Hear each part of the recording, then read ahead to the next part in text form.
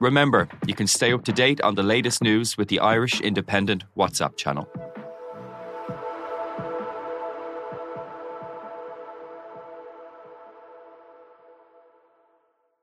Listen and follow the Left Wing Rugby podcast with me, Will Slattery and Luke Fitzgerald. As far as I can see, I always want to get in the Irish team. And that should be every young player's dream and ambition in this country. And if you're playing in a place where you're not going to get the opportunities in the big games, that they're the ones that get you picked. They are the ones, the Champions Cup games are the ones that get you picked. You need to be playing in a team and starting in a team for those games. It's as simple as that if you want to play in the Irish team. Every week on Apple, Spotify or wherever you get your podcasts. You're listening to the best of the Indo Daily. There's an old saying that goes like this: if you're lucky enough to be Irish, well, you're lucky enough.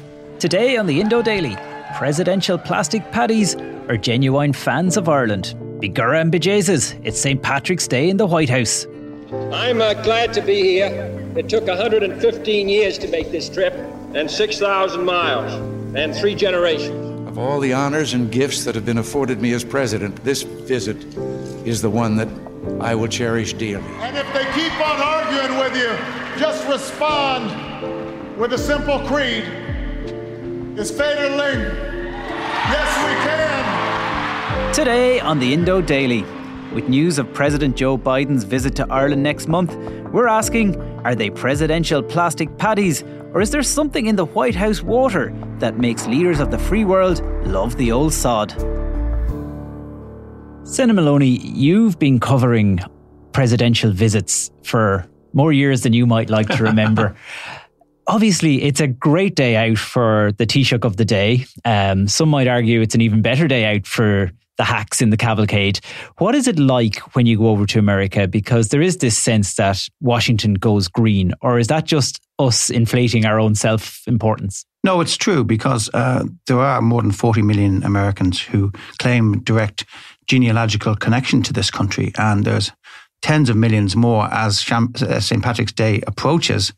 You know, it's Italians, Germans, everybody else, Swedes, everybody piles in on the celebration because it fits nicely in the American political calendar as well. It's kind of a midterm before the summer recess. So they like to go on furlough, as they call it, because the Irish are here. And the Irish have this wonderful reputation worldwide for hospitality and for friendliness and for a little bit of indulgence. And so the Americans like to throw off their hats for a moment, if not throw them in the air, and celebrate with us. I remember when I was a political correspondent, it was the golden ticket for the journalists. And in every newsroom, it was always, you could almost say row, I think, over who got to go on the trip to America, because the access you get is phenomenal. And it's not just that meeting in the Oval Office, it's everything. You get, like, one of the best experiences of my life has been driven around in Barack Obama's cavalcade, like whizzed through the streets of Washington, and you're kind of looking and there's people waving at you because they think you're somebody, but actually you're just Kevin Doyle from Offaly who happened to somehow land himself. And I don't know what you were doing in a procession of horses, because that's what a cavalcade is. It's the motorcade these days. They used to be, perhaps the Freeman's Journal was going in a cavalcade in the 19th century. But yeah, you're right, and you're right. You're cheek by jowl with power, and you're beside some of the most famous people in the world. I had to tell Steve Bannon to shove over one time when we finally poured into the Oval Office, and it can be a bit of a scrum. I have to tell you, there's nothing to compare with being in the Oval Office in front of the Resolute desk for the first time. It's just jaw-dropping. Some journalists have been caught once or twice taking selfies of themselves, and there was a memorable headline on broadsheet.ie saying it's not about you. That was neither of us. We should clarify for the record. But I do remember my first time. I know you went with Bertie, you were there with Enda. Brian Cowan, of course. Cowan. My first time was with Brian Cowan, and I do remember going into the Oval Office, and it's a scrum. Your elbows out to get the best position around the couch. And at the time, I think Hillary Clinton was Secretary of State. She was there. You had Obama, you had Joe Biden, you had a few Irish dignitaries whose names we didn't even bother to write down with our pencils. But I remember going in and trying to take notes of everything that was said, and then kind of momentarily catching myself and going, hold on a second, I'm standing in the Oval Office, and you kind of look around you. Is it like that for the Taoiseach of the day as well? Because they don't get that sort of treatment at home or where they go anywhere else. No, it's true. And it must be a huge thrill for Taoiseach, particularly the first time. It definitely, there's a huge drop when you're doing it a second time or a third time. But the first time experience is unbelievable. So, Taoiseach would have been, supplied with a Waterford crystal bowl of shamrock and so on, and must have been thinking, wow, I'm really doing this. I may be from Cork or from Mayo or from Dublin, but I'm actually presenting shamrock to the most powerful person in the world, and that is absolutely the case. And then then it's a bit of a relief, I guess, after you've had your talks and gone carefully through your speaking notes supplied to you by the Department of Foreign Affairs, to sit down in the armchairs and exchange a few words with the press. Now, sometimes the scrum gets even worse because depending on what's going on the Hill, Capitol Hill, if there's a controversial piece of legislation going through or something has happened overnight, you'll not only get the Irish press going in, but you'll get Americans going in there to throw questions about the Wild and Scenic Rivers Act or whatever the case may be. And the Irish are intent on asking, when are you going to come back to the old sod? And it's as simple as that, isn't it? That generally is the big Irish question. I know when Trump was there was a bit of Brexit thrown in for just to complicate matters and make things a bit awkward for the Taoiseach. I think I remember you shouting a question which Enda Kenny didn't like very much. That's right. I had a bit of a 2-for-1 ready, and when we got in, there was Enda thrilled to be in the presence of greatness. And Donald J. Trump is a big man. I mean, Steve Bannon is also a very big man who I happened to be alongside and who gave me an elbow in the ribs when I asked this question. But I put it to Trump, who was sitting there like a silverback gorilla because he's huge and he leans forward. I said, Mr. President, the man beside you said your policies were racist and dangerous. What say you? So that was a moment of stillness in the hubbub. But it was great from our point of view because one way or the other, we were going to get a story out of that. And Trump's jaw jutted forward, in annoyance at the question. And he finally turned not to me, but to the Taoiseach beside him and said, is he one of yours? A scolding for Senan. It isn't a day about that kind of thing, though. Generally, it is all backslapping, and they go up to Capitol Hill for their lunch, and there's speeches and every paddy whackery top of the morning and the rest of the day to you, and pints of Guinness, hurrah, kind of stuff to it. But Lynn Kelleher, author of The Green and White and The Green and White House, and journalist, there is a seriousness to all of this because we are unique. Other countries don't get that sort of access to the White House, do they? No, I looked at the figures there recently, and we've had 53 visits to the US by foreign leaders, 54 if you count President Kennedy's funeral. But, places like Belarus, where Belarus only had 1, and Barbados would have 6.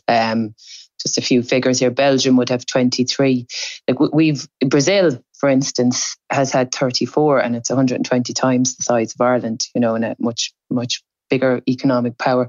So obviously England and Canada would have maybe over 100 visits, but for our size, we get more than Poland, Sweden. Switzerland only has 3. So, and the other thing is it's a standing date for the last 20 years or so. It's every single year.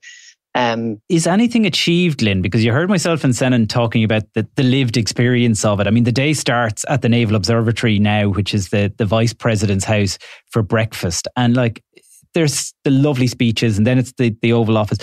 And the meeting actually is probably only about half an hour between the President and the Taoiseach. Is anything actually achieved, or is it really just a day out for everybody? Well, I suppose it's all about access and connection, and it gives them a chance. Obviously, during the peace process, they were broaching that. But they'd also, I interviewed Bertie Ahern for the book, and our famous corporation tax rate, he said he wouldn't have got that passed without bringing that up in the Oval Office and kind of doing a delicate talk around that. And it's called soft power. So he said, if the IDA had any issues, he would be able to bring it up in the office at that time. And obviously, of course, the peace process and would have been a huge thing during those meetings. But it's an access, and it's every single year. So each Taoiseach will meet the US president of the day. So it's extraordinary. He said the European leaders at the time would have been absolutely astounded at our access and envious of it. And take us back to the start then, Lynn, because I think it was Albert Reynolds who kind of made it a formal annual event, but there was kind of a few attempts at pushing that door open going back into the 80s and maybe even a bit earlier. Yeah, I suppose historically the first origin of it was when the Irish ambassador to the US, John Hearn, sent a bowl of shamrocks to President Truman in 1952 to mark St. Patrick's Day. And then the following year was the first visit from Prime Minister Costello. And then over the years, you would have had Charlie Haughey would have been there, Garrett Fitzgerald would have been there during the Reagan era. But it hasn't become a standing date until during the Clinton era and on that. And it's interesting that President Bush continued it on and President Trump. So it's not just the meeting with the president and the Taoiseach, as you said, it's the vice president has a St. Patrick's Day lunch. And then there's that annual lunch on Capitol Hill, which I think started with Tip O'Neill and Reagan as well. So there's lots of different parts to it. Thank you very much, Mr. Prime Minister, for the beautiful gift, the beautiful Irish crystal. I hope the shamrocks will bring us the luck of the Irish over the next few months. But Senan, there has through the years been a sense that some presidents valued it more than most. So I recall, obviously, Clinton, it was a big thing. It was a particular moment in history, I guess, around what was happening in Northern Ireland. There was always that sense that perhaps George W. wasn't as into it. Yeah. Just one other point in relation to what Lynn is saying.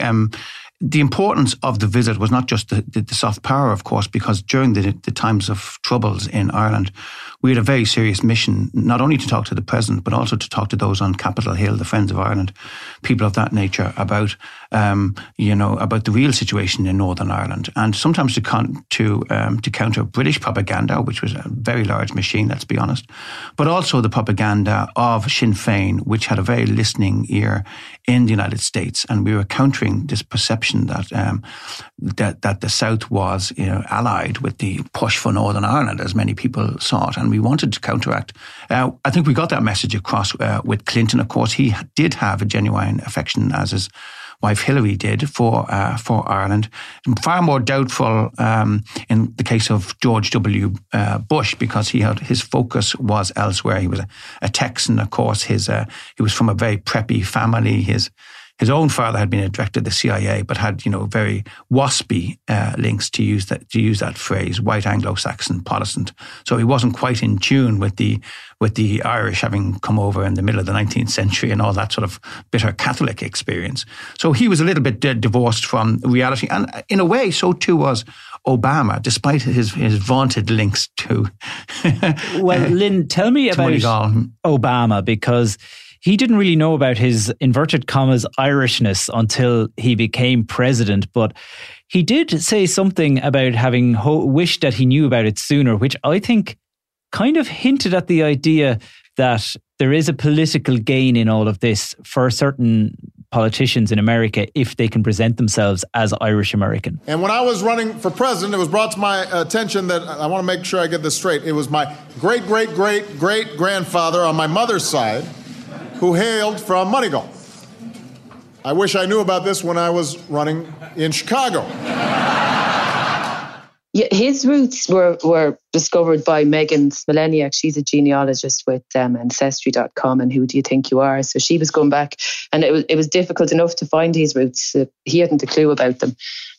She found these carnies in Ohio, and it was actually through a gravestone that they had mentioned. Moneygall was up on the gravestone, and she eventually traced it back famously to Moneygall. So he found out about them at that stage. And I think he was quite interested in his background, because he of course, grew up in Hawaii, and his father was from Africa, and he had gone back to Africa to find out his roots. So actually, when I spoke to Henry Healy, his cousin, about his visit to Moneygall, he said, that when he went into the homestead away from the cameras, that he got quite emotional about it. It certainly was a surprise to him.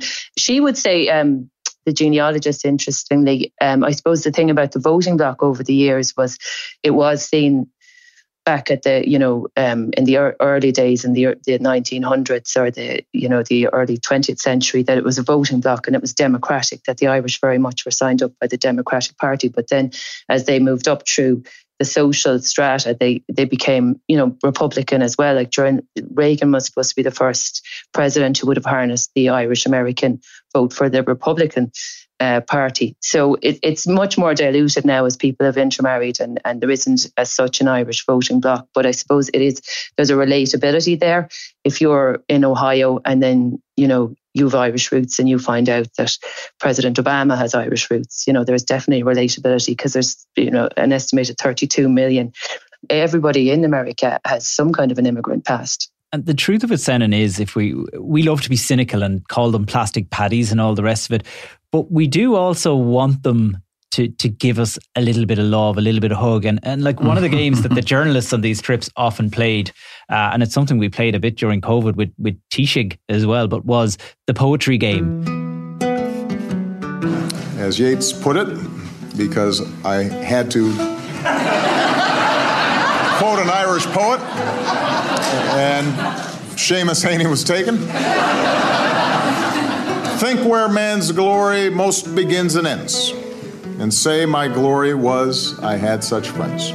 I can't let a comment go by without quoting an Irish poet.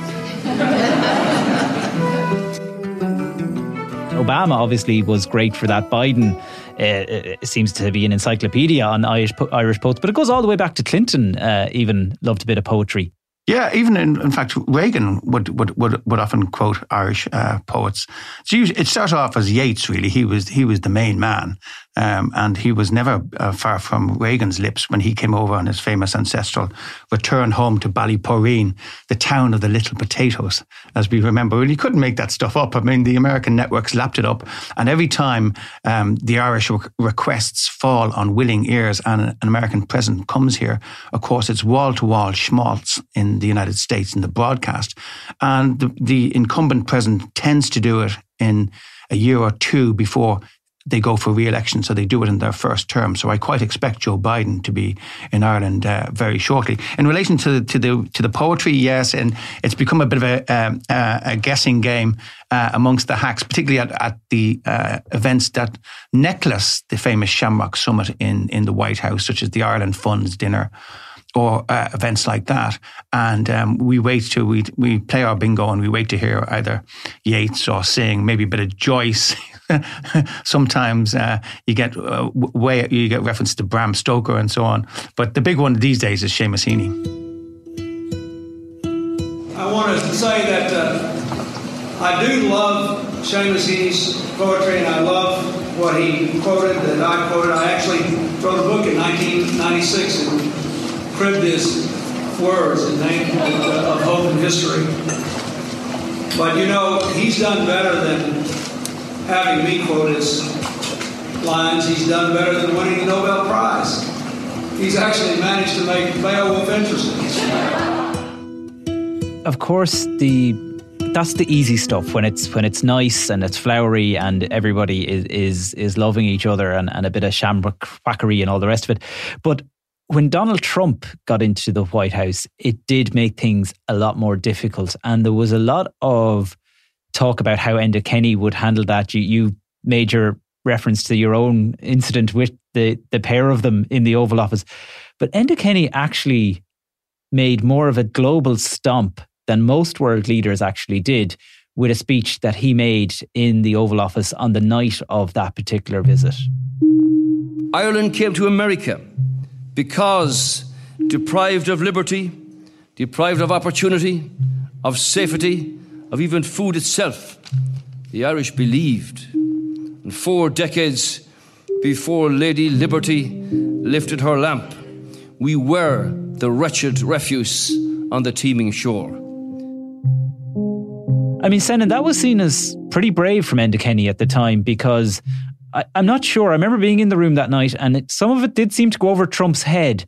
But that clip was watched tens of millions of times. And I remember the people in government buildings in Dublin were a bit annoyed that the Irish media didn't seem to make as big a deal out of it as some in America and in the UK, it was seen as a slapdown of Trump's immigration policy. Absolutely it was, because Trump had been emphasising America first, America only. And of course he was going to build his wall to keep people out. So that was his big situation. And he had stories were coming out about, about nasty references to people he had referred to cold countries as being toilets, effectively. And so this was a corrective from our Taoiseach. I mean, it was brave of him to do it. But Enda has a bit of steel underneath all that sort of velvet. And he had also had a famous Gallic spat, as you will recall, with the French over the Irish corporation tax rate, So he had sent Sarkozy off with the flea in his ear. So Enda was very good at that, but he was in his element in the United States, particularly when he was meeting community because groups Enda played Irish the networks. paddy-whackery stuff very well. He was able to work a room and do all that. But Lynn, tell me about Joe Biden, because if Obama was faking it to make it, Biden is obsessed with his Irishness and has been long before he was ever a politician that was on our radar. There are clips of him going back to nearly the days of black and white where he's quoting poets. There is, and I was looking through his speeches. I found Yeats popped up in a speech in Mumbai, of all places, and he was quoted in Beijing in another speech. So it doesn't necessarily have to be in Ireland. Yeah, they did. The diplomats would they would say some of the presidents, like JFK, would have been have an emotional attachment, and he very much wasn't practical for Ireland. He rebuffed any request to talk about partition. And someone like Clinton obviously was the most practical and got the peace process. But they would say that Joe Biden is a combination of the two. He is very, very attached to his Irish roots, and he's said to be 5/8 Irish, and he can nearly quote you the Good Friday Agreement. He's highly informed on Irish affairs, so he's that's why I think they call him the most Irish of all the presidents, because he is highly informed and emotionally attached. And he was I read another speech there because he was talking about his connections to Rob Kearney and down in New Zealand, and he said that he'd come over to Ireland as a young senator on a tour to watch the All Blacks play Ireland. I'm sure we didn't win any of the matches, but that's as far back as his interest would be. And when he came in a 6-day visit then in 2016, and that was very emotional for him because it was planned with his son Beau, and then his son had tragically died, and they had planned to do it as a family after his mother had died, who had the Irish connections, and they were going to come over as a family and look up their roots. So they would have people I spoke to who were with him on that visit would have said it was kind of like a leave taking for him. He went to Ballina, and then he had these newly found relatives in the Cooley Peninsula, which with Rob Kearney would be one of them, and there's lots of Finnegans, and there's no other new relatives that have been discovered now in Galway Bay. If he returns for a visit, he'll probably end up going to Galway Bay. But yeah, he was, and he came back then the following year in 2017 in a hire car, drove himself up to the pub in the Cooley Peninsula. Lily Finnegans went back in and had, spoke more to relatives about his roots, and went down to Dublin and had dinner with Rob Kearney. And so it's a very genuine connection. So St. Patrick's Day this year and for the next 2 years with Joe Biden there, Lynn, is probably as Irish as the White House is ever going to get, probably since the days of JFK. Is that a fair comparison? Absolutely. And I think even during President Obama's time, he was, hosting these St. Patrick's Day lunches. And if you talk to Henry Healy and Ollie Hayes, he was always, saying to them to tell Obama to let him go over to Ireland for a visit. So he's hugely into it. President Clinton seemed to be hugely into it as well. I mean, I think Bertie Ahern seems to have gone over 14 times. I think some of that was with Bush, but he had a huge amount of Irish politicians there. And I think one of his last St. Patrick's Day, there was, John Hume, they were singing songs, they were quoting, Seamus Heaney was there, they were quoting poetry. And then it seemed to get much more staid with President Bush. But yeah, President Biden will be, throwing open the doors and welcoming in the Irish with open arms. I'm Kevin Doyle, and today's episode of the Indo Daily was produced by Mary Carroll, researched by Niamh Dunn and Ciarán Dunbar, recorded by John Smith, with sound design by Gavin Hennessy. If you enjoyed the Indo Daily, don't forget to like, follow and leave us a review.